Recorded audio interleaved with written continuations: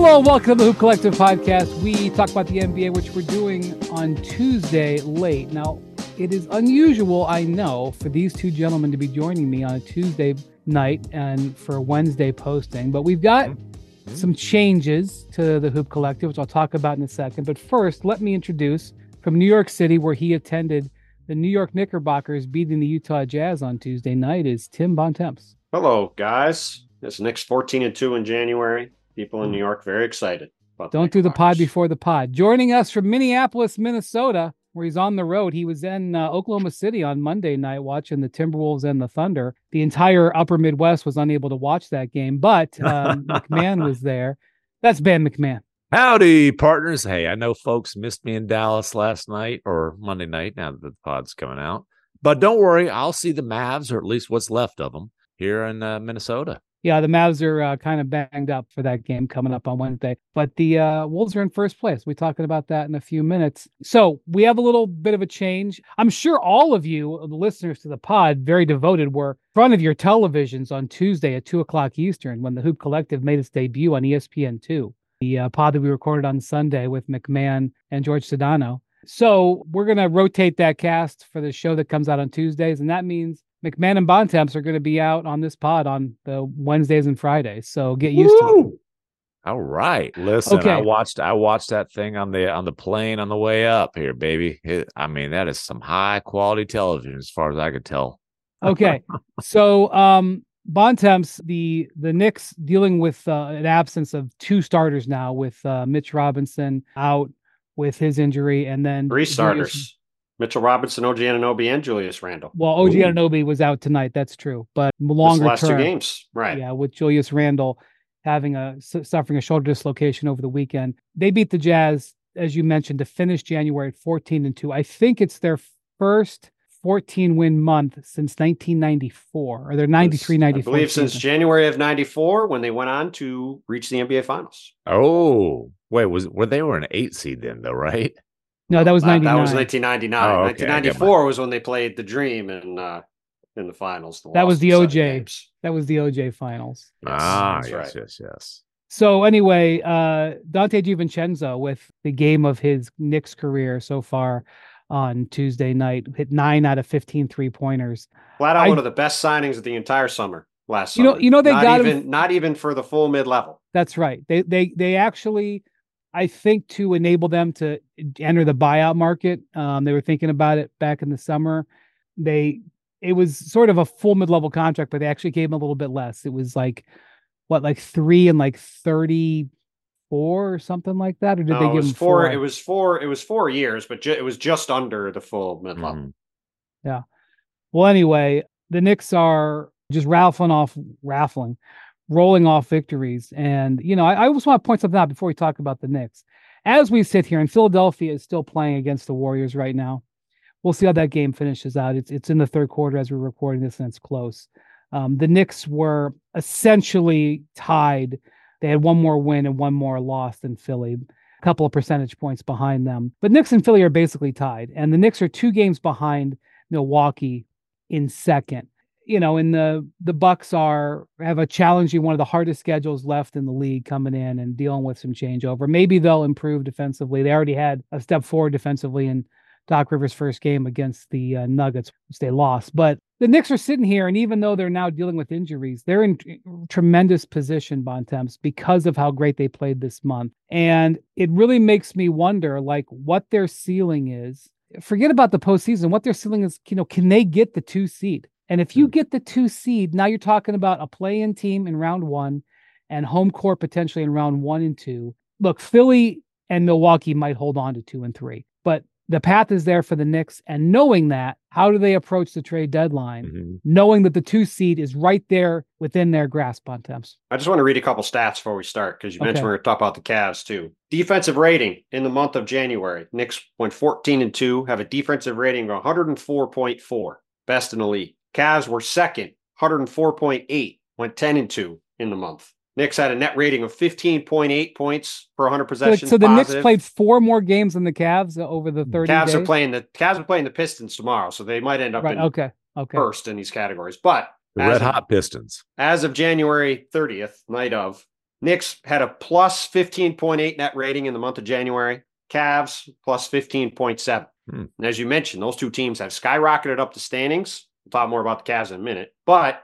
the Knicks are, like you mentioned, what's their ceiling? To me, this is the ultimate Tom Thibodeau team, and it's the ultimate try-hard team, which sounds like an insult. But really, like, the thing that's fun about this Knicks team, watching them on a nightly basis, is you never get cheated if you watch the Knicks play. These guys play insanely hard every night. They do everything they're supposed to do. They might not hit shots, they might not win, but you're going to get a representative effort on a nightly basis. It's why the people here in New York, they've always loved these kind of teams. They're a lot like those 90s Knicks teams who were like that. Lunch pail kind of group, show up and grind your way through games. And with the way they're playing, it's been amazing to watch, especially as they lose Mitchell Robinson. You go, man, what are they going to do? You got Isaiah Hartenstein, who stepped in the starting lineup, has been phenomenal. Past couple of weeks, Will Hardy was raving about the impact he's had on them after the game tonight, coach of the Jazz. Now they've got Julius Randle out. Last two nights, they've had Julius Randle and OG Anunoby out. They're playing Precious Achiuwa at power forward next to Hartenstein. He's come in and had big games the last couple nights. Yes, they beat a bad Charlotte team. And yes, they beat a Jazz team at the end of a very long road trip that was clearly running on fumes. But they are hounding teams on a nightly basis. They're playing great. And they don't have championship upside right now. But the Knicks have done a remarkable job of hitting a lot of singles, hitting a couple home runs, getting Jalen Brunson in free agency. And they have positioned themselves with a ton of draft capital going forward, with a great team right now that's got a chance to be a top 2 or 3 seed in the East, that whenever the next guy comes available, that's a true difference-making player, the Knicks are going to be sitting there with able to outbid everybody for them, and then they can be a team that truly can be a championship level team. It's and just they'll been the be culmination attractive. of it. That's they'll right. Be attractive. Like they're a team that somebody, a superstar X who wants to be traded would see as a preferred destination. Because they are set up to win, and because it is a group of guys that you want to play with. And their star right now, Jalen Brunson, is not a me guy. He's a guy who, hey, he shared the ball with Luka Doncic and went to the Western Conference Finals. He's more than capable of sliding into the number 2 role or enhancing a fellow star. Is Jalen Brunson the best player the Knicks have had since Patrick Ewing? Not the biggest name. Carmelo's obviously the biggest name. Is Jalen Brunson the best player? Carmelo finished top 3 in MVP. I would say Carmelo was probably a better player than Jalen Brunson. But look, Jalen Brunson is the best point guard the Knicks have had since Walt Frazier. And that's really not a debatable statement. Like, his signing, there's a lot of things you could say are transformational things, like that word gets thrown around sometimes too much. Jalen Brunson leaving the Mavs and signing with the Knicks for both teams was a transformational transaction because of what's followed since then. Well, and it's not just his production. His intangibles are essential. The Mavericks have really missed them, and the Knicks have really benefited from them. Now, if you want to kind of go down a little rabbit hole, you can say, well, how much difference do you think Derek Lively makes long-term for the Mavericks? Because if they don't botch the Brunson situation, they don't have him. But forget about that. Let's talk about the 14. I think they trade Derek Lively. Did you feel that Jalen Brunson trade Derek Lively for Jalen Brunson? Did you feel Jalen Brunson was a $100 million player when that deal was happening? I did, because here's the way, like you say, $100 million player, damn, that's a lot of money. And then you looked at point guard salaries and you said, that's middle of the road starting point guard salaries. And I said, he's at least. I think Jalen Brunson was going to be an all-star, which I believe he will be once the announcements come out on Thursday? I wasn't sure about that. Forget all-star. He's going to be an all-NBA. Well, he should have been the starter. But I was some people voted him as the starter. Apparently not enough. The media did vote him as the starter. It was the fans that didn't. Yeah. I was quite confident he was going to be a good starting point guard, and it wasn't going out on a limb. The year that his last year in Dallas, he got better and better and better during his 4 years in Dallas. He went from his third year being, I think, 3rd and 6th man of the year, run into his last year. He was the second best player on a Western Conference Finals team. And Luka missed a lot of games that year for a variety of reasons, COVID and the shutdown to get him in shape and just knick-knack injuries and So it was like a 20-game sample size, including a few games in the playoffs. And Brunson averaged like an efficient 20 points, 7 assists. So you looked at that and said, hey, he's going to be a good starting point guard. And by the way, including a 41-point game and a 31-point game in the playoffs, I can't sit here and tell you I thought he was going to average 27 points per game, but I thought he'd be a good starting point guard and a great leader. And I thought the contract would age well. Now, the contract is one of the best bargains in the NBA. Well, and also just what good players like this change teams. It just barely happens anymore in free agency. You don't see guys like this sign in free agency. And by the way, a couple of years before, the Knicks signed Julius Randle in free agency. And yeah, Julius is a flawed player. He's not a perfect fit. Two teams had already said goodbye to him at that point. No, I know. But my point is, they sign him and they've developed him into a 2-time All-NBA forward. They've done a tremendous job building this team. And as you said, McMahon, the one other thing, just real quick, tonight in this game, Dante DiVincenzo, we talked about him earlier, hits 9 threes, has 33 points. Josh Hart has a 10-point, 10 rebound, 10 assist, triple-double. Those guys all go to Villanova. Yeah. And a big part of why they're here is to play with Jalen Brunson and on good long-term contracts because they want to be here with their guy, Jalen Brunson. That's where it's not just that the guys become an all-NBA caliber guard. He's also getting guys who are really good players to come be part of this thing moving forward. It's made a huge difference for them. And for Tibbs, let's just call it like it is. Tibbs can annoy the hell out of guys, can wear guys out. He is the perfect liaison, and I think I'm pronouncing that word correctly, the perfect liaison in the locker room between liaison. I was close. It was a dangerous liaison. At least you knew the I had word. A bad feeling as it was coming between out. him and Perkins. Jeez, I'll be honest with you. I'm also not quite sure how to spell it.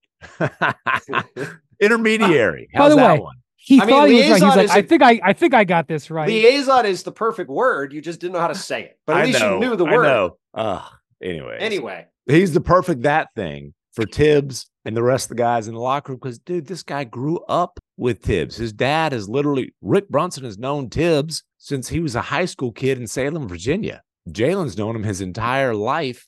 And so he speaks that language, but he can, he's got a way about him where he's not a rah-rah, real loud type of guy, but everybody in the locker room is going to respect him. Everybody in the locker room is going to, like him. He's got a very likable personality, and he can kind of translate Tibbs into, much more receptive terms. Well, when Leon Rose took that job, it was well known in the NBA he was going to hire Tom Thibodeau. Although they did go through a significant interview process with a bunch of people, and including interviewing Will Hardy, who I think performed very well in the interview, and he knew he was going to go after Jalen Brunson. I don't know if he knew he was going to be able to get him, but those were like orders 1 and 2. And, that was cronyism, Tibbs' agent, and he was Jalen Brunson's godfather. And his agent. And his agent. But, he was his godfather before he knew he was going to be an NBA player. Now, to be clear, he wouldn't have been able to go after Brunson unless the Mavericks botched that situation. I know. Well, he didn't know he was going to get him, but he wanted to get him. Well, he wanted Donovan Mitchell and he wanted Karl Anthony Towns. There's a list, and hey, maybe he ends up getting one or the other, or we'll see what happens. But they've just done a great job of methodically building a team, which the Knicks had not done for a generation. They had constantly rushed into one thing after another and botched one thing after another, gone after guys like Steve Francis and Marbury and Tracy McGrady, and they botched one thing after another for literally a generation. And now, finally, they've built this team that they've done a remarkable job doing, and they've put themselves in position to truly be a championship level team. Even if they aren't right now, right? They have the ability to get there, which they haven't in forever. All right, let's talk about the next 8 days for the Knicks. So they've got 8 tradable first-round picks. Now, obviously, we have just talked about how patient they're going to be. We've seen how they're being patient. I don't think that they're interested in using any of those picks to rent a player, especially a big man. Having said that, I think it's important to understand something, and it's not just about the Knicks situation. It would be any team in this situation. Evan Fournier has not been in the rotation for over a year. He would have very much loved to have been let go, either traded or bought out. But the Knicks haven't done that because they have been holding on to his contract to trade it. And Because if any player, even if it's a superstar or whatever, if any player wants to be a Knick, or they have a shot at somebody, they don't want to have to, if they're going to build a draft pick trade, they don't want to have to include Dante DiVincenzo or Mitchell Robinson or Josh Harden if they can avoid it. And so that's why Fournier is still on the roster. And it's something important to point out about Fournier is that even though he's got a $19 million contract this year that he's sort of sitting on the bench for, he has a team option in his contract for next year for another $19 million. Now, I don't think that the Knicks are probably picking that up, but it's important to realize that is something that they're not, it's not there by an accident. If they get to the summer, because I think the option date is June 29th, and they don't have another situation, they might pick up that option because they have the same thing that they would need in a trade later on. And now I'm going to tell you why I just discussed all that. Because if they can trade for a player using Evan Fournier that has the same type of contract, who is a better player, who can help them now, I think that is something that they would investigate, especially if they can do it without giving up one of those first-round picks. I'm going to steal from Bobby Marks. How about a guy like Jordan Clarkson? Nah, see, I don't think that's Clarkson is under answer. contract. I don't think I am going to bring up a big man. Okay. I'm going to bring up Bruce Brown. Well, Bruce Brown also isn't a big man, A, and B. Well, he plays forward. The two a big man, he's and a also big man Bruce Brown can play and under center. league. I think you're a little too Bruce Brown focused can on the play center. option part. I mean, Bruce Brown played center with the Nets when they were playing small. He's going to be a shooting guard with the Knicks. Well, let's not. He can play multiple He'll be a 2 through 4. Sure, Exactly. He's He'd a be wing a very useful. He'd be a very useful player who has proven championship experience. And also in some very circumstances, he can play all the way down to center in some circumstances if they need him. Okay. So, and the thing about Bruce Brown that is interesting, team option for next year. I know, but I think you're too focused on the team option part, and the thing to focus on more, I think, is because you have Evan Fournier, who has the ability to be on the books next year, and the Knicks aren't going to be a cap space team, and they are a team that's obviously willing to spend money. It's that they can go get, whether it's Bruce Brown or another guy that's been linked to them before, Malcolm Brogdon, another guy who's a better player than Evan Fournier, who could fill a need for them, depending on where in the rotational spectrum it is, who has money on the books next year that becomes expiring. All of a sudden, whether it's a team option or just a contract, then you've got with him, with other guys, all of a sudden you got the kind of money you need stacked up to go get a star player. Right. The point is with Fournier, they have optionality. They can say goodbye on June 29th if they need cap flexibility, or they can keep him and use him as a trade asset. Bruce Brown has the same thing, and he can help them today. Now, Now, it may not be Bruce Brown, and my guess is that the Raptors are probably like, oh, the Knicks are calling again? These are our best friends, the Knicks. We're in a lawsuit, but let's not focus on that. Let's get another first-round pick, because they've got a first-round pick from Indiana in the Siakam deal. They didn't get one in for Anunoby, but so if the Knicks can figure out... They got the 31st overall pick. That's true. But if the Knicks can figure out... I think the Knicks have 9 tradable second-round picks. I think they still have 9. They got a lot of stuff to move without touching any of the main stuff they have. Right. And they can go get somebody to help their team. And I would assume, don't know this for sure, I'll be surprised if Evan Fournier is on the team after the deadline. Right. But the key, again, the reason I think it's important to realize is if you're going to do a deal where you need to send pieces out to get a big time name, a high salary player, ideally that isn't a part of your core or a guy who's got 3 years and $60 million left. And so that's why, if they can not change their flexibility come June and get better today, I think they're going to try to do it. Yep. Maybe they can't. Maybe there'll be some sort of bidding war for Bruce Brown. I don't know if there will be, because that's a pretty big number for a possible rental player. Well, and that's the reason Brogdon and Brown have come up a lot, right? Because they're both owed about $22 million next year, and they'll be expiring contracts. You can decline Bruce Brown's option, but either way, if you pick it up, and Brogdon's just under contract, then you've got a large expiring to go with your other stuff, and all of a sudden you're in the game. Like we've talked about many times, you have the salary to go get anybody who comes available. What agency represents Bruce Brown? It would be the Creative Artist Agency, I believe. That's interesting. What agency represents Tim Bontemps? Secret agency. Oh, okay. The IT department represents me. Are there any creative artists on this show? There's a creative artist in my house. Named K-Bond. She is. That's right. Trust me, she represents me too. His wife is an accomplished painter, accomplished artist. That is true. Many celebrities at least one celebrity that I know of have K-Bon, and I'm not talking about Bontemps, have K-Bon art hanging in their living rooms. You're talking about Malika? I just thought it was a celebrity. Anyway, okay, so and again, I just want to point out that as the Knicks are playing this out, they're sitting there and looking at the 2 seed thinking that's not out of the realm of possibility as they do this. And I know that Woj and others have reported that they don't think Randall's shoulder injury is severe. I think Woj said weeks, not months. I've been covering basketball for 25 years. I've covered many players who have had shoulder injuries. It's a very tricky injury, a dislocated shoulder.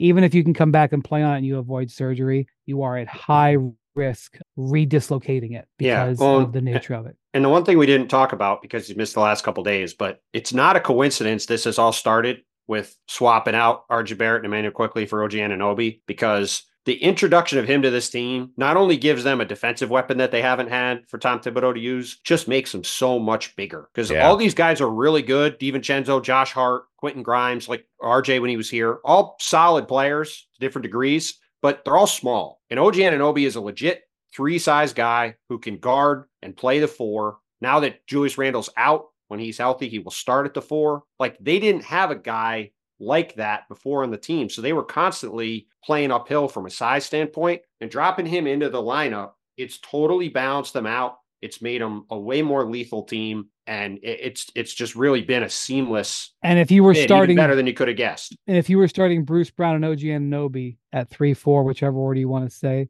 that would be a very flexible, tough championship. I know when Anunoby won the title with the Raptors, he was recovering from a surgery. Yeah, he wasn't actually playing, but still. Hey, or Josh Hart with Bruce Brown coming off the bench. Like, that's a lot of those type of guys. And by the way, one of my favorite quotes of the last year was from Eric Spoelstra from Team USA talking about Josh Hart, about how he goes after loose balls. He goes, what we really want, in basketball is guys who get 50-50 balls. Josh Hart gets 30-70 balls. Yeah. Like where he's got 30% chance of getting it and he gets it. But it's just a team full of Tibbs guys up and down the line. Like, it's just built to be his team, and it's been a great fit. And when you say size in basketball, people think height, people think length. Like, Anunoby is built like a tight end. Yes. Like, this dude is broad shoulders, like he is a big physical, as is Josh Hart. As is Julius Randle. Right. I mean, Jalen Brunson plays physical. I mean, he's not a big guy, but he plays physically at point guard. Yeah. Like, they are a physical. Mitchell Robinson is team. Yeah, Mitchell Robinson, Hartenstein too, man. I can't believe they got Hartenstein for what they got him for. They got him for like 2 years and $20 million. I couldn't believe he couldn't get more than that when they signed him. Was bouncing around at the league. He did. I mean, I was surprised the Clippers let him go. He was very good for the Clippers. Dude, the Rockets, he was with the Rockets and he was productive, and he got let go, and the Rockets decided that centers were so last generation. Yeah, well, they're probably even going to last pay year, a Tom center Thibodeau max. had to get used. He sort of had to figure out how to start using them properly because he struggled early on. But once that's clicked in, really the second half of last year and this year, Hartenstein's been fantastic for them and just been great since Mitchell Robinson went out. More Hoop Collective podcast after this. 2 guys drove to work. Neither guy wore a seatbelt. One guy got a ticket. One guy didn't. The same 2 guys drove home. One guy wore his seatbelt. One guy didn't. One guy made it home. The guy not wearing his seatbelt didn't. Don't risk it. Click it or ticket. Paid for by NHTSA. Now let's talk about the play of the week. The pressure to follow up Hypnotic and Cognac weighing heavily on the team. Hypnotic was in the cup, blue and ready for the play. And boom, Añejo Tequila came in with a smooth assist to Hypnotic's tropical fruit finish. Shaken, strained, poured. It was green and good. The playmaking splash shifted the tempo. Another great cocktail from the Hypnotic team. Every season is Hypnotic and Tequila season. Hypnotic Liquor, Bardstown, Kentucky, 17% alcohol by volume. Hypnotic reminds you to think wisely, drink wisely.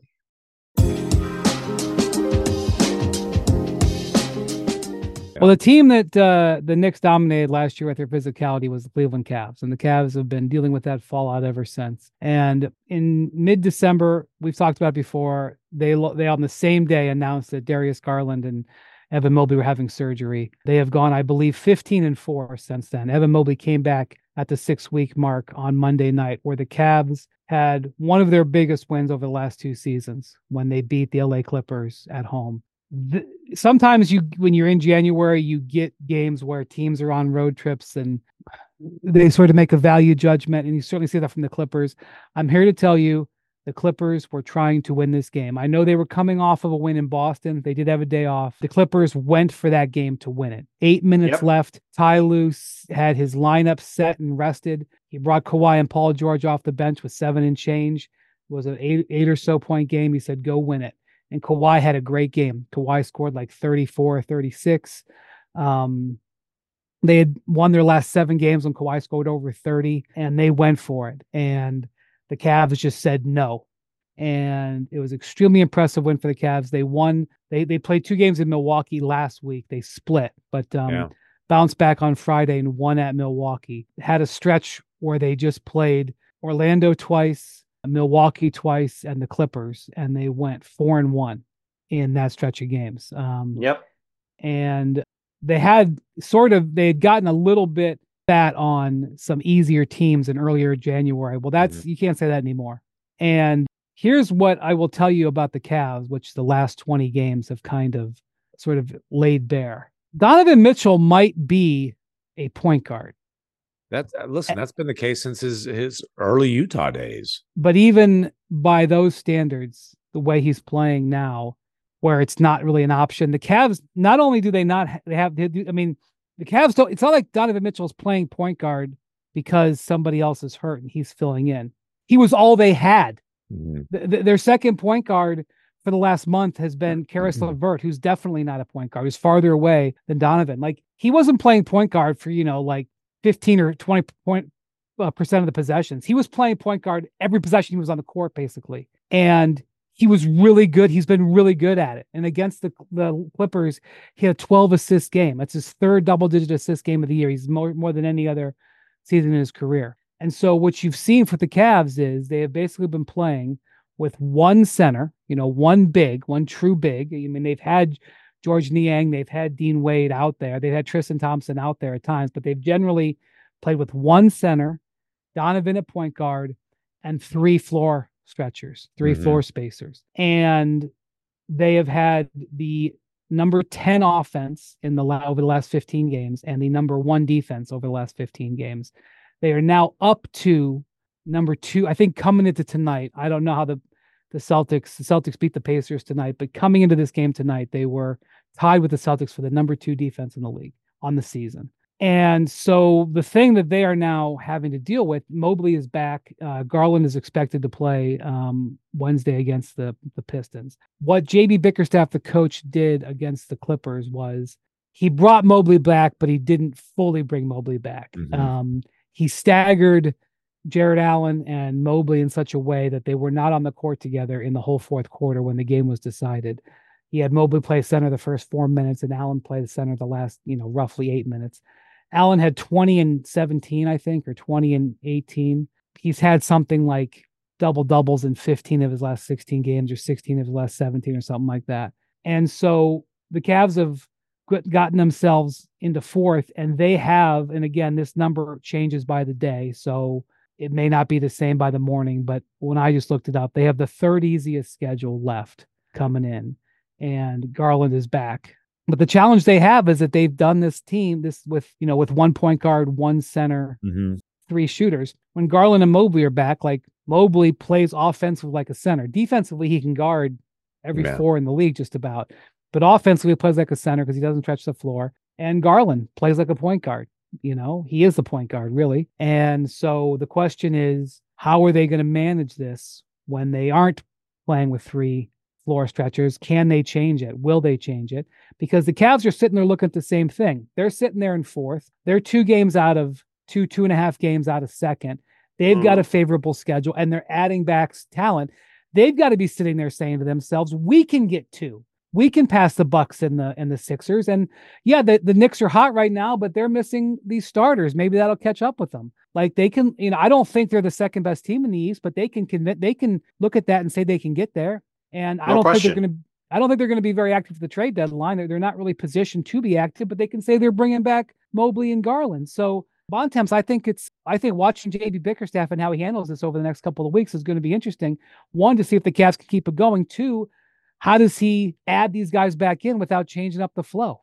Yeah, I mean, it's a fascinating situation because you're right. I mean, when those guys got hurt, we were talking about, well, is this season going to go completely sideways? Are these guys going to have to make some really hard decisions at the trade deadline? And instead, you were demanding that they trade Donovan Mitchell. Well, listen, I was saying that it was I was saying that something that they might have to look at by February. I know we all said they had to look at it for sure, and they definitely do not right now. Well, no, they're right, because Jared Allen has played at a super high level, and Donovan Mitchell has played at a super high level. And these guys, I mean, yeah, they had some easy games earlier in the month where they got going. Like you said, Brian, they have not had that schedule recently.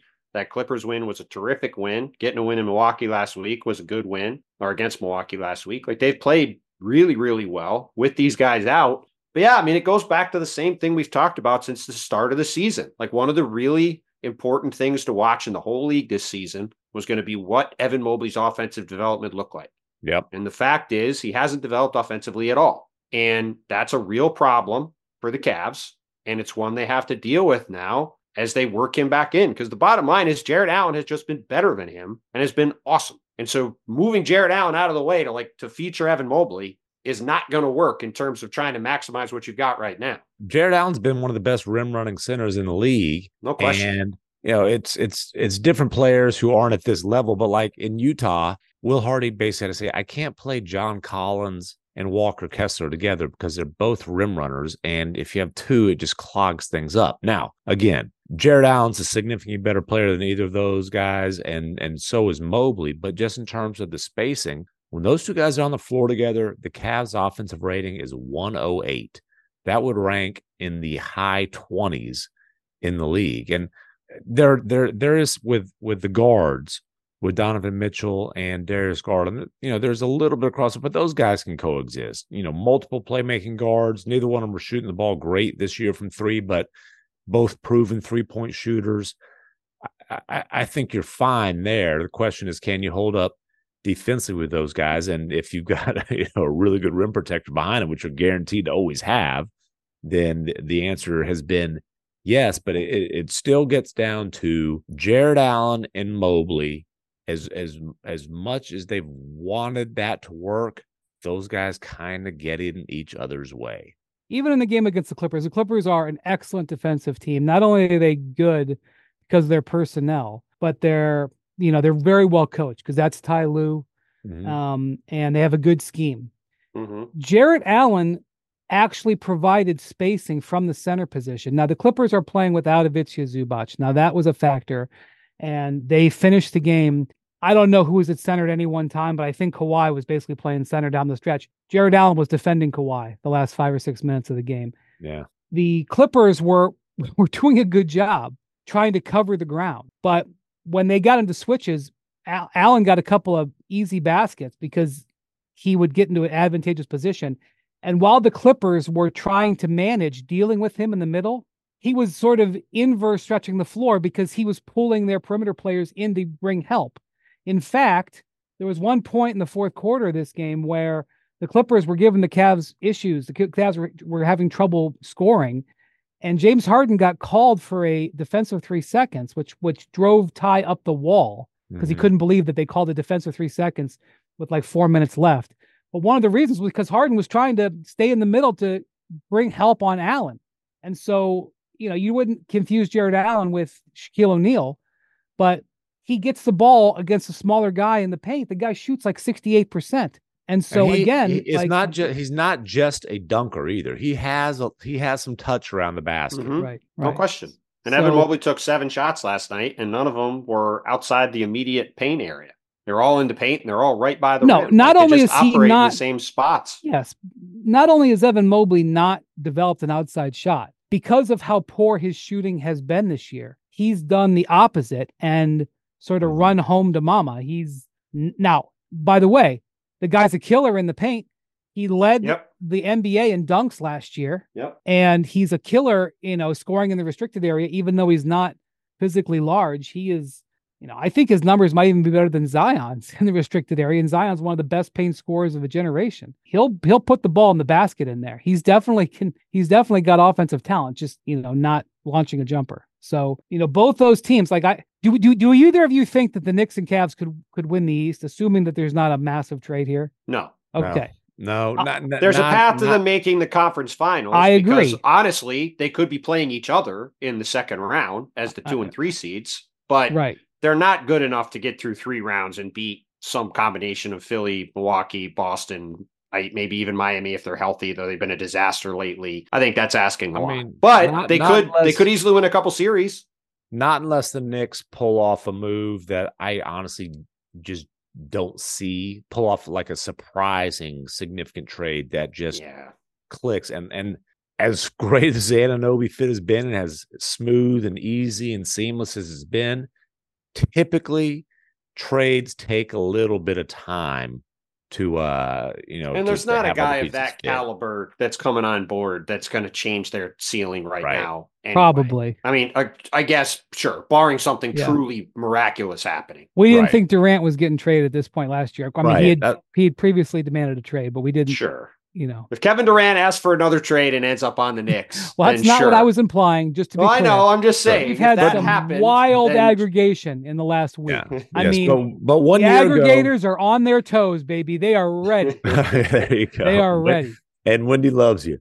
1 year ago, we didn't see Kyrie or Katie getting traded, and then they both, both end up getting moved. Sure. So you never know what's going to happen, but it's hard to there's not a move that you see materializing for them. But they are both really good teams, and it will be fascinating to see, because while it might be a little bit easier fit, it's a very duplicative fit with the guards, and it's a very duplicative fit with the bigs. And I will say, I'm less worried about Garland. Garland is having his worst 3-point shooting season of his career. Donovan is too. Just hard to win with 2 guards that don't. I agree, but Donovan is creating. I agree, but Donovan is creating, and the floor is stretched and spaced, and he's he's no, I know. It's just if you have two small guards who don't guard, it's hard. I will just say that's true. I will just say that, unless you're the number 2 rated defense in the NBA, despite having 2 small guards. I mean, they've also not had Darius Garland for this entire run, so it goes both ways. I will say this: last year, Garland shot 41% on threes on 6 a game. If he can rediscover that shooting touch, and he had a wicked injury, he had a broken jaw. I believe his jaw was wired shut. Well, it's kind of a weird one, because he didn't. I don't even think he missed the game that he was in, and he got banged, and then got looked at a couple of days later and had a fracture. And had to get the guy gets hit in the head more than a hockey player. He's constantly getting hit. Cavs fans will tell you this. He is last year. You remember the opening night of the season, he got poked in the eye. Yes, I do remember. I think he had a concussion another time last year. He's constantly getting hit in the face. It's crazy. And so he had his jaw wired shut. But I believe he could shoot and run. Maybe not when the jaw was wired shut, but his recovery in theory should be. And he and Mobley are obviously very talented players. It's what makes it such an interesting situation, because they have to try to figure it out. If he gets back to shooting at 40% from threes, I think there's a pathway for the guards to work better than there is a pathway for the bigs. Okay. Yeah. Hey, Wendy, Speaking of bigs, real quick. What would you pay to get Bontemps' jaw wired shut? That's not a very nice thing to say. He would figure out a way. My jaw was wired shut. I'd take a nice long vacation. Let you do all the work for a while. Yeah. Hopefully that doesn't happen. More Hoop Collective podcast after this. When you need mealtime inspiration, it's worth shopping Kroger, where you'll find over 30,000 mouth-watering choices that excite your inner foodie. And no matter what tasty choice you make, you'll enjoy our everyday low prices, plus extra ways to save, like digital coupons worth over $600 each week. You can also save up to $1 off per gallon at the pump with fuel points. More savings and more inspiring flavors make shopping Kroger worth it every time. Kroger, fresh for everyone. Fuel restrictions apply. Another day is here, and you're ready for it. What to wear? Check. Breakfast, lunch, and dinner? Check. Planning for what's next and how to save for it? That's where Bank of America can help. For your financial to-dos, Bank of America has experts ready to help get you closer to your goals. Get started at one of our local financial centers or 24/7 in our mobile banking app. Find a location near you at bankofamerica.com/talktous. What would you like the power to do? Mobile banking requires downloading the app and is only available for select devices. Message and data rates may apply. Bank of America N.A., member FDIC.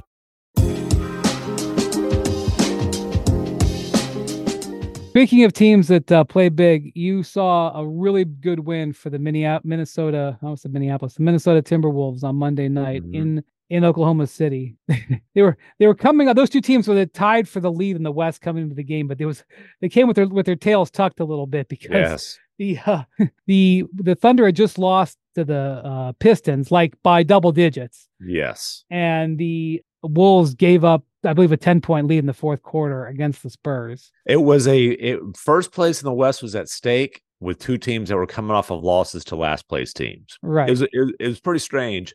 And I tell you what, don't tell me you can't play defense in the modern NBA, because I watched a great defensive game and not an ugly game, but like two teams that are playing extremely high level defense. I watched that happen. So you can play defense in this league still. And it was a huge win for the Timberwolves. They didn't have Mike Conley, and we've talked a lot about just how important Conley is. It's not a coincidence that they had losses against the Hornets where they melted down in the clutch. They had that loss that you mentioned against the Spurs where they melted down in the clutch. Conley's was out for both of those. You know, he has this sore hamstring. They're playing it. They played it safe with him. I don't know if he'll play against the Mavericks or not. We'll see, but wasn't available. And Ann Edwards, who has often not been a very good decision maker with the ball, with the game on the line, was phenomenal, despite being frustrated as hell with the referees. And, we can get to that a little bit later. But,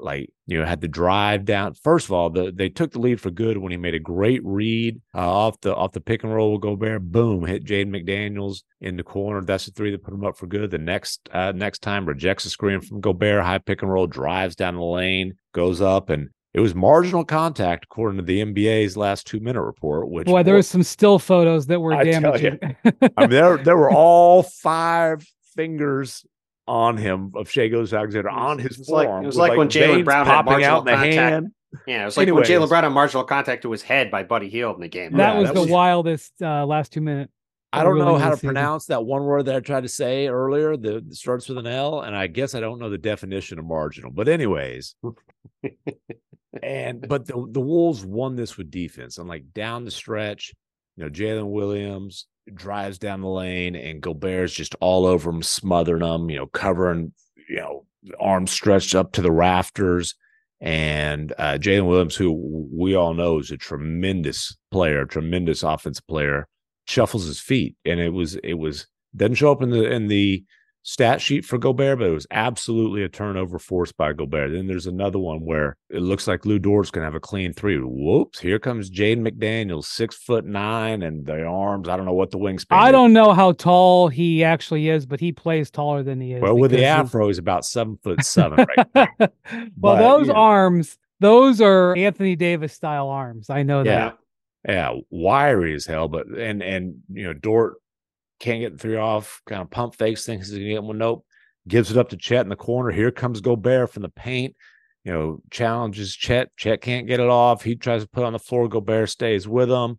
Ends up in Kenrich Williams' hands. He tries to drive. He throws something up, and it's got no chance because Gobert's challenged him. And it was, Chris Finch said Gobert is like an elite scorer in the sense that game on the line, he loves those moments and he amps up his game. He's just doing it on the defensive end. And that's how they won the game.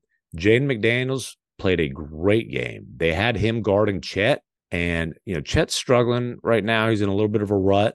I think maybe, but it's the first time this year, I believe, that he's had single-digit sub 50% shooting performances in consecutive games. They're 2-5 when he scores in single digits, 5-8 when he shoots under 50% from the floor. But Jaden McDaniels was the primary defender on him. Why? Because then you can have Gobert guarding the worst shooter on the floor, which Josh Giddey hit a few early on, but they were fine with that. And Gobert's clogging everything up. The Wolves' length gives the Nuggets problems because, what do the Nuggets do? They do 2 things. One, they run Jamal Murray, Jokic pick and roll. Okay, that's hard to deal with. and they give Jokic the ball on the elbow or at the nail, and Jokic goes to work. And I'm not allowed to watch Nuggets games this year, but every highlight that I see of Aaron Gordon is getting a feed from Jokic for a dunk. Yep. I don't know what Great percentage cutter of dunks Aaron Gordon has of his shots, but like it's a high percentage, and they're passes from Jokic. Well, guess what? They can put Towns on Jokic because he has good enough size, and it's not, he doesn't have to cover a lot of ground. Mm-hmm. Then you can have Gobert back there defending that rim, and it takes away a huge piece. Obviously, they beat him in the playoffs last year. It's not unsolvable, but they present a profile that Denver doesn't have. They have an antidote for a little bit of what Denver does. And they beat him in the playoffs without Jaden McDaniels. And I'm not saying by any stretch of the imagination the Wolves would have won the series with him, because the Nuggets were an absolute juggernaut that mowed through the entire postseason. But when you talk about why are the Timberwolves the number one defense in the league, number one is the guy who should win his 4th Defensive Player of the Year award this year, Rudy Gobert. Number 2 is Jaden McDaniels. And then we get to number 3, Ant Edwards, who is a monster on that end of the floor. Another guy who plays bigger than his size. By the way, Jackson looked it up. McDaniels 6'11" and a half. I'm going to call it 7 wingspan. Yeah. I mean, he's huge. And look, like we've talked at different points this year about Minnesota and their offense and how it could be a problem in the playoffs because they can't necessarily get to the same kind of numbers offensively as a lot of these other teams. This was the formula for them in the playoffs. 107-101 game. You're winning with defense, physically overwhelming teams with your size, with your strength inside. Like that, if they're going to make a deep playoff run, this is exactly the kind of formula they're going to have. And look, on the other side, Josh Giddey was a game worse -17. I understand why he's starting. I understand what they're trying to do with this team. But when it gets down to it in the playoffs, his lack of shooting, his lack of defense, it's a bad fit with Shai Gilgeous-Alexander. At some point, they're going to have to change that spot in the starting lineup. Well, they've changed the closing lineup a lot, including last night. But they're going to have to go, when it gets down to it, they're going to have to just go away from Josh Giddey. I don't know when it's going to happen. They've finished with Case and Wallace. Yeah, but you can't. They had Josh Giddey in this game. Josh Giddey was out there for 19 minutes and was -17. And that was with him hitting a few threes. That's right. It's not even whether he hits them or not. It's just teams don't guard. Now, the Celtics did the same thing. They had Porzingis on him, and I don't have the numbers right in front of me, but Giddey made them pay for that. Made some shots in that game. But the one hope for Giddey there is that Chip England works his magic. I mean, hey, he's got Lou Dort shooting 40+%. Jalen Williams, not that he came in the league as a non-shooter, but Jalen Williams is shooting in the mid-40s. By the way, Jalen Williams sprained his ankle in that game. He is out in Denver on Wednesday. Hopefully that's not something that keeps him out. Case and Wall's shooting 42%. Yeah. Listen, the Thunder are certainly going to be very interesting in the playoffs this year. I think when you talk to people who are, with teams that have a chance to go deep, they're kind of curious about the Thunder, but think that it's gonna take them. They're gonna have to get their nose bloody in the playoffs before they're really going to be a threat to come out of the West. But who knows? I mean, hey, they young still teams, be the number young one seed. teams, young teams always have to go through it in the playoffs at some point. I tell you what, though, man. Shai Gilgeous-Alexander is unreal. Bontemps, when is the next poll going to be? In the coming weeks. He's got a chance. Now, they're in this dip, so they're probably not going to be first place in the West when the poll comes out. But if they end up winning the number one seed in the West, look, man, I think he's going to have a real chance. Dude, and listen, Joel Embiid.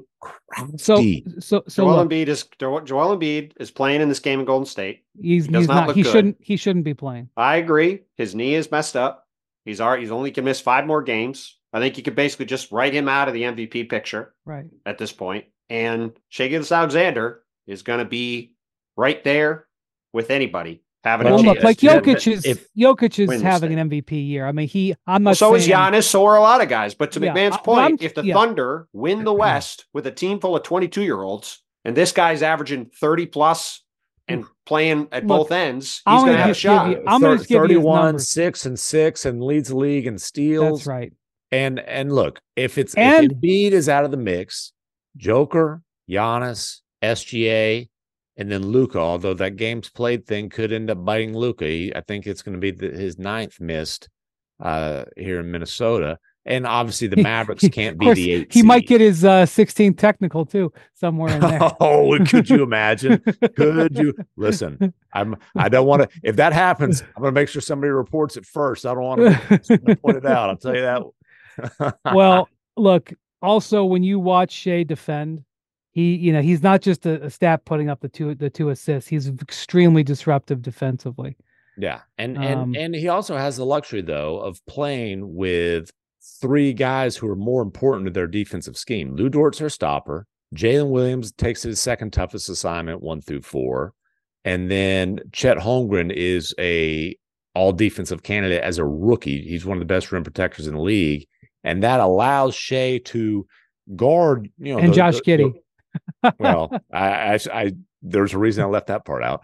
That allows Shea to guard the 4th or 5th option, and obviously they're switching a lot, and whatever. But he is extremely disruptive. But I just tell you, I can't. There were 6 or 7 of his buckets last night where I'm just sitting there watching and I gasp because it's like, how did it's magic. His footwork, and you talk about like this. The same with Luka. Their footwork after they pick up the dribble is just historically elite. I mean, they're just pivoting and pivots and pump fakes, and Gilgeous-Alexander's got these arms that just kind of look like slinkies, finishing on all these weird angles, slithering through cracks. He's unbelievable off the dribble. By the way, Joel Embiid just had his leg fell on by Jonathan Kuminga and limped back to the locker room after being in a lot of pain. So, was it on his left leg or his right? It was the same leg, same left leg that he's been dealing with issues with for a while. It wasn't great. Look, we talked about it in the last pod. He didn't look good against the Pacers when they lost that game last Thursday. There's something going on with his left knee. It does not excuse the way they handled the game against the thing about that made no sense was he was not on the injury report. I don't understand why he wasn't. Yeah, I thought he might not play watching him on Saturday because he wasn't moving around. I know. It didn't make any sense. You said that, and I can testify that you said that during the game. It was, and look, I'm not the way they handle this guy. This guy scores. This guy scores 30 points literally every game. Every game he scores 30 points. It's only a question of whether he's going to score 40, 50, 60, or 70. The 30 is not a thing. He's got 14 points in 30 minutes tonight. This guy usually scores 32 points in 30 minutes. He's got 14 points, and he's gone to the locker room. He's 5'18". His knee is obviously bothering him. It's not great. Right now, the Sixers are going through it. They're on a West Coast trip, which is hard in the best of times. Well, they're about to be 0-4, and Tyrese Maxey's missed the last 3 games. Joel had missed the last couple. Bias Harrison had the flu. It's been bad. Right. Also, Melton's been out. Not that he's headed for the All-Star team, but that's a starter. They have 4 starters out. I think Nick Batum didn't play today either. He did not play. Yeah. I mean, it's just been. Yeah, I mean, Furkan Korkmaz played 20 minutes in this game. That no offense to him, but that's an indication of where they're at. No, and no offense. That's always. I mean, KJ Martin has not been in the rotation all year. He's playing 25 minutes. And listen, it's far more important. It's obviously far more important that Embiid is ready to go when it matters, and hopefully this isn't too bad, and he's good for the playoffs, and he can have a healthy playoff run, which he has not been able to have yet in his career. But this is just the clearest sign yet from what we said before. This guy's not winning MVP. No. So it's going to be somebody else. He may not be eligible by the time the next draw poll happens. Yeah, and again, I don't want to hear crying about the 65 game limit because honestly, if you miss 20% of the season and other guys are that good, you're not the most valuable player. But the point is whether it's not like he's the Denver thing looked bad, but it's not like he's just kicking his feet up and missing games for the heck of it.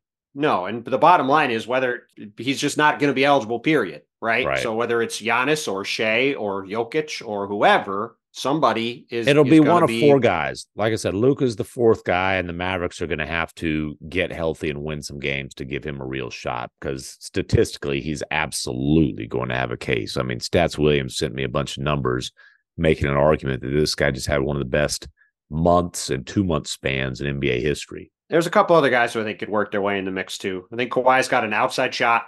And I think that Tatum. Kawhi, I don't know if Kawhi can win it, but my God, I'm not. I haven't thought about this fully, but what I've been saying is I'm not so sure there's a more important development in the whole NBA this year about how good Kawhi has been. Yeah. In terms of the effect on the title. Again, I will say to you. Well, and that Harden trade. Listen, as much as people were piling on early, hey.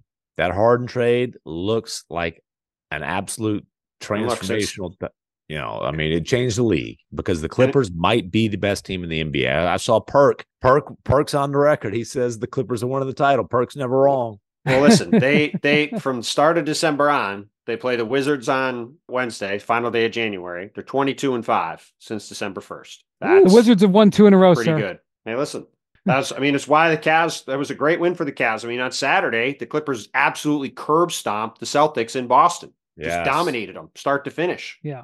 One of the most impressive games of the year. Like they've been playing incredibly well. Well, all of which, getting back to the Cavs, makes that win.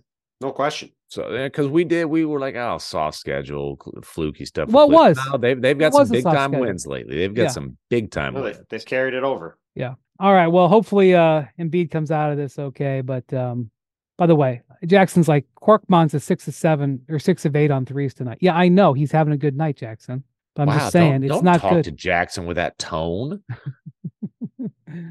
Man. Anyway, Jackson, pop on and stick up for yourself. Today. Same tone Christian Wood had today. That kind of tone. Oh my God. I tell you what, he meant to quote tweet. I mean, who doesn't occasionally screw up an intended quote tweet 20 minutes before tip off while they're pouting about not being in the starting lineup? I mean, could have happened to anybody. We're in dangerous zone of maybe relegating the Lakers to not talk about, but the LOL Lakers. Look, the what? LOL Lakers. They ain't LA. They're LOL. Perfect. Thank you, Christian Wood. He can't pronounce liaison, but he can make jokes spontaneously. He's got that. I got that L word down. I also got loser down, and that's what Christian Wood is on 8 straight teams. He's never played in the playoffs. At some point, gee whiz, maybe every single coach isn't screwing him over. Maybe, the Lakers fell under. Maybe I'm wrong about that. Maybe every coach that he's ever had has just not known what an all-star caliber player that he is. And he hasn't had this one holstered, folks. He hasn't had it ready. What happened, in case people don't know, Anthony Davis missed a game against it was a back-to-back. He hurt his groin in Houston on Monday night. Tough back-to-back. So Anthony Davis, who's only missed a couple of games all year, he sits, and it comes out shortly before the game that Jackson Hayes is going to start. Not Christian Wood at center. Christian Wood tweets LOL. To what we don't know, people were making assumptions. After the game, he said... really going out on a limb there. LOL. Well, look, I don't know. After the game, he said that he meant to quote tweet something and say LOL, but he just forgot to hit. Well, this was my favorite part. 20 minutes before the game. Jovan Big Buha was like, do you usually tweet 20 minutes before the game? Yeah. So Jovan Buha, our former colleague here now at The Athletic, said that he didn't mean to quote tweet thing, right? Then, in a follow-up tweet, Wood added later in his availability that he feels like he could do more for the team if he plays more, but that he has been limited to 14 to 15 minutes usually, or 20 to 22 when AD is out. So I don't know. Seems like you might have had an ulterior motive there, Christian. Hold on. I just want to go back to we got Christian Wood signed a minimum contract in early September. It's too much which Christian is Wood usually an indication that you're not necessarily perceived as an extremely valuable player in the league. Also, the fact that the Mavericks were shopping him before the deadline and would have accepted 4 stained jock straps in exchange. Maybe could have negotiated it down to 2. All right. Get to the point. And they weren't able to move him. He told our pal Anscape's Mark J. Spears, the Hall of Famer, this is a statement. I've always wanted to be a Laker. I know we can win a championship. Communication with a coach is a big key. Coach Ham and I go back to our Milwaukee days, and we've had great conversations every day about this opportunity. He believes in me and told me I'll be playing a big role and knows what I can do. I'm looking forward to this, and for sure, that's capital F-A-S-U-R-E, motivated after what Dallas did. Oh, he's proven those Mavericks wrong. Not that the Mavericks don't have their own set of issues, but come on, man. Again, 8 in his defense, teams. He did have better number than Jackson Hayes tonight. Okay, cool. 8 teams, not a second. All right, enough Christian Wood. Enough Christian Wood. The relevant thing for the Lakers, obviously very rough back-to-back. They get beat by Dylan Brooks and the Rockets on Monday. Jared Vanderbilt gets thrown out of the game. AD doesn't play in this game Tuesday. They get pounded pretty good by the Hawks in this game. Now they go to Boston Thursday. They come to New York to play at the Garden on Saturday. They go to Charlotte on Monday, and then they go home. Trade deadline night, they play Denver, followed by New Orleans on a back-to-back. That is a rough stretch of games. The other very relevant moment, another Mac 10 tweet, Mac 10 seed, our old pal, who's a playing expert if I've ever seen one. Anyways, he tweeted video. D'Angelo Russell was at the free throw line, and he tweeted video of fans in a section next to him chanting, "We don't want you. We don't want you. We don't want you," which is the same thing that every coach that's ever had Christian Wood chants in unison. By the way, the Hawks fans should be careful throwing stones from the glass house. They're not exactly burning up the league, but they did you think there'll be some chance when Trey's shooting free throws? Well, no, but the thing about the Lakers is, again, LeBron and AD are playing well, and they're back under 500.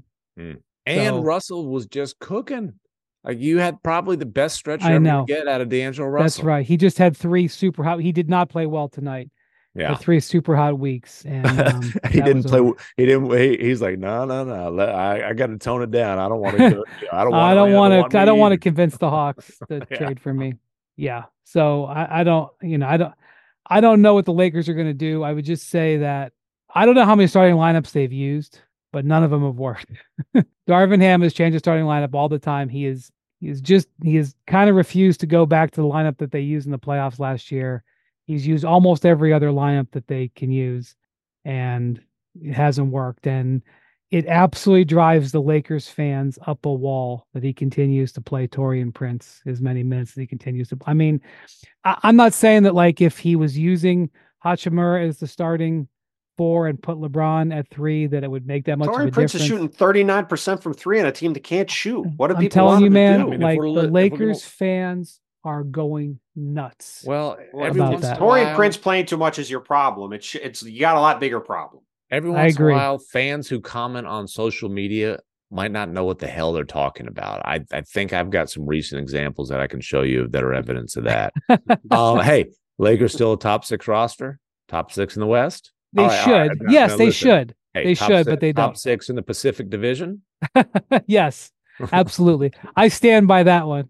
Yes, they do have a top 6 roster in the West, but they're underachieving. Actually, top 6. See, the thing about it was when I said that, they don't. The Thunder were not in there. The Wolves were not in there. Let me. They got a better roster than. Let's just do it quick. They got a better roster than Minnesota. No. Denver. No. Thunder. No. Clippers. No. Suns. Kings? No. Suns. No. It's arguable with the Suns. They should have a better roster than the Suns, but they don't. The Suns, the top 2 are, obviously the Suns' 3rd best player is better than what the Lakers got, but in theory, the Suns got a bunch of. Just given all the Suns got Grayson Allen, a bunch of Suns being automatic for you.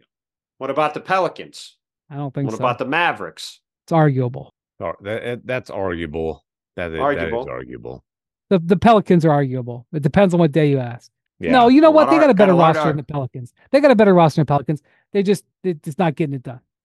They're not deeper than the Pelicans. The Pelicans actually. No, the Pelicans have great depth, but at the top, AD and LeBron. Come on. Yeah, and Zion is not playing at a star level. And Ingram's doing okay. He's not. LeBron and AD are going to be all-stars. It does remain the remarkable thing about the Lakers. If you'd said to me before the season that LeBron James and Anthony Davis would combine through 49 games to miss 9 games, I would have thought they'd be in pretty good shape. And it's not like either of them are having down years. They're both playing extremely but they're also just available. They've been available for 95% of the games. They're getting 95% of outstanding play from those guys, and they still, as a whole, stink, to borrow Bontemps' term. Very technical. USWB, baby. Nobody knows stink like the guy who pees on his blanket. You can't be saying that anymore after that Christian Wood soliloquy. And by the way, Rui Hachimura is not playing poorly. Rui Hachimura is playing, I know he's missed some games, but Rui Hachimura he's been playing okay. Like, as long as you're looking at guys who are on the Lakers roster who are, doing okay. Hachimura, it's not like Hachimura has been terrible. And I know that Bontemps always talks about, I did try Barkley that. I know Bontemps always talks about like how Hachimura caught fire from 3-point shooting. That's why he got the contract. Well, he's shooting 39% from 3 this year. Sure. And he's averaging more points than he did last year and shooting overall pretty comparable to what he did last year. It's just hard to figure out how they're a 500 team with a top 6 roster. And they're not even 500. these great players. They're under Sub 500. All right. Coming interesting week till the trade deadline. Thank you for listening to Hoop Collective Podcast. This is the time of year when like hours out of my day are taken up by like what the Jazz might do with Kelly Olynyk. And no offense to Kelly Olynyk. It's a really difficult life that you have, Brian. It's a really difficult life. Jackson, I have a request. Some violin music for women. Thank you for listening to Hoop Collective Podcast. Thank you to Jackson. Thank you to Bontemps and McMahon. Thank you for listening. We'll be back with these two jokers on Friday. Adios, amigos.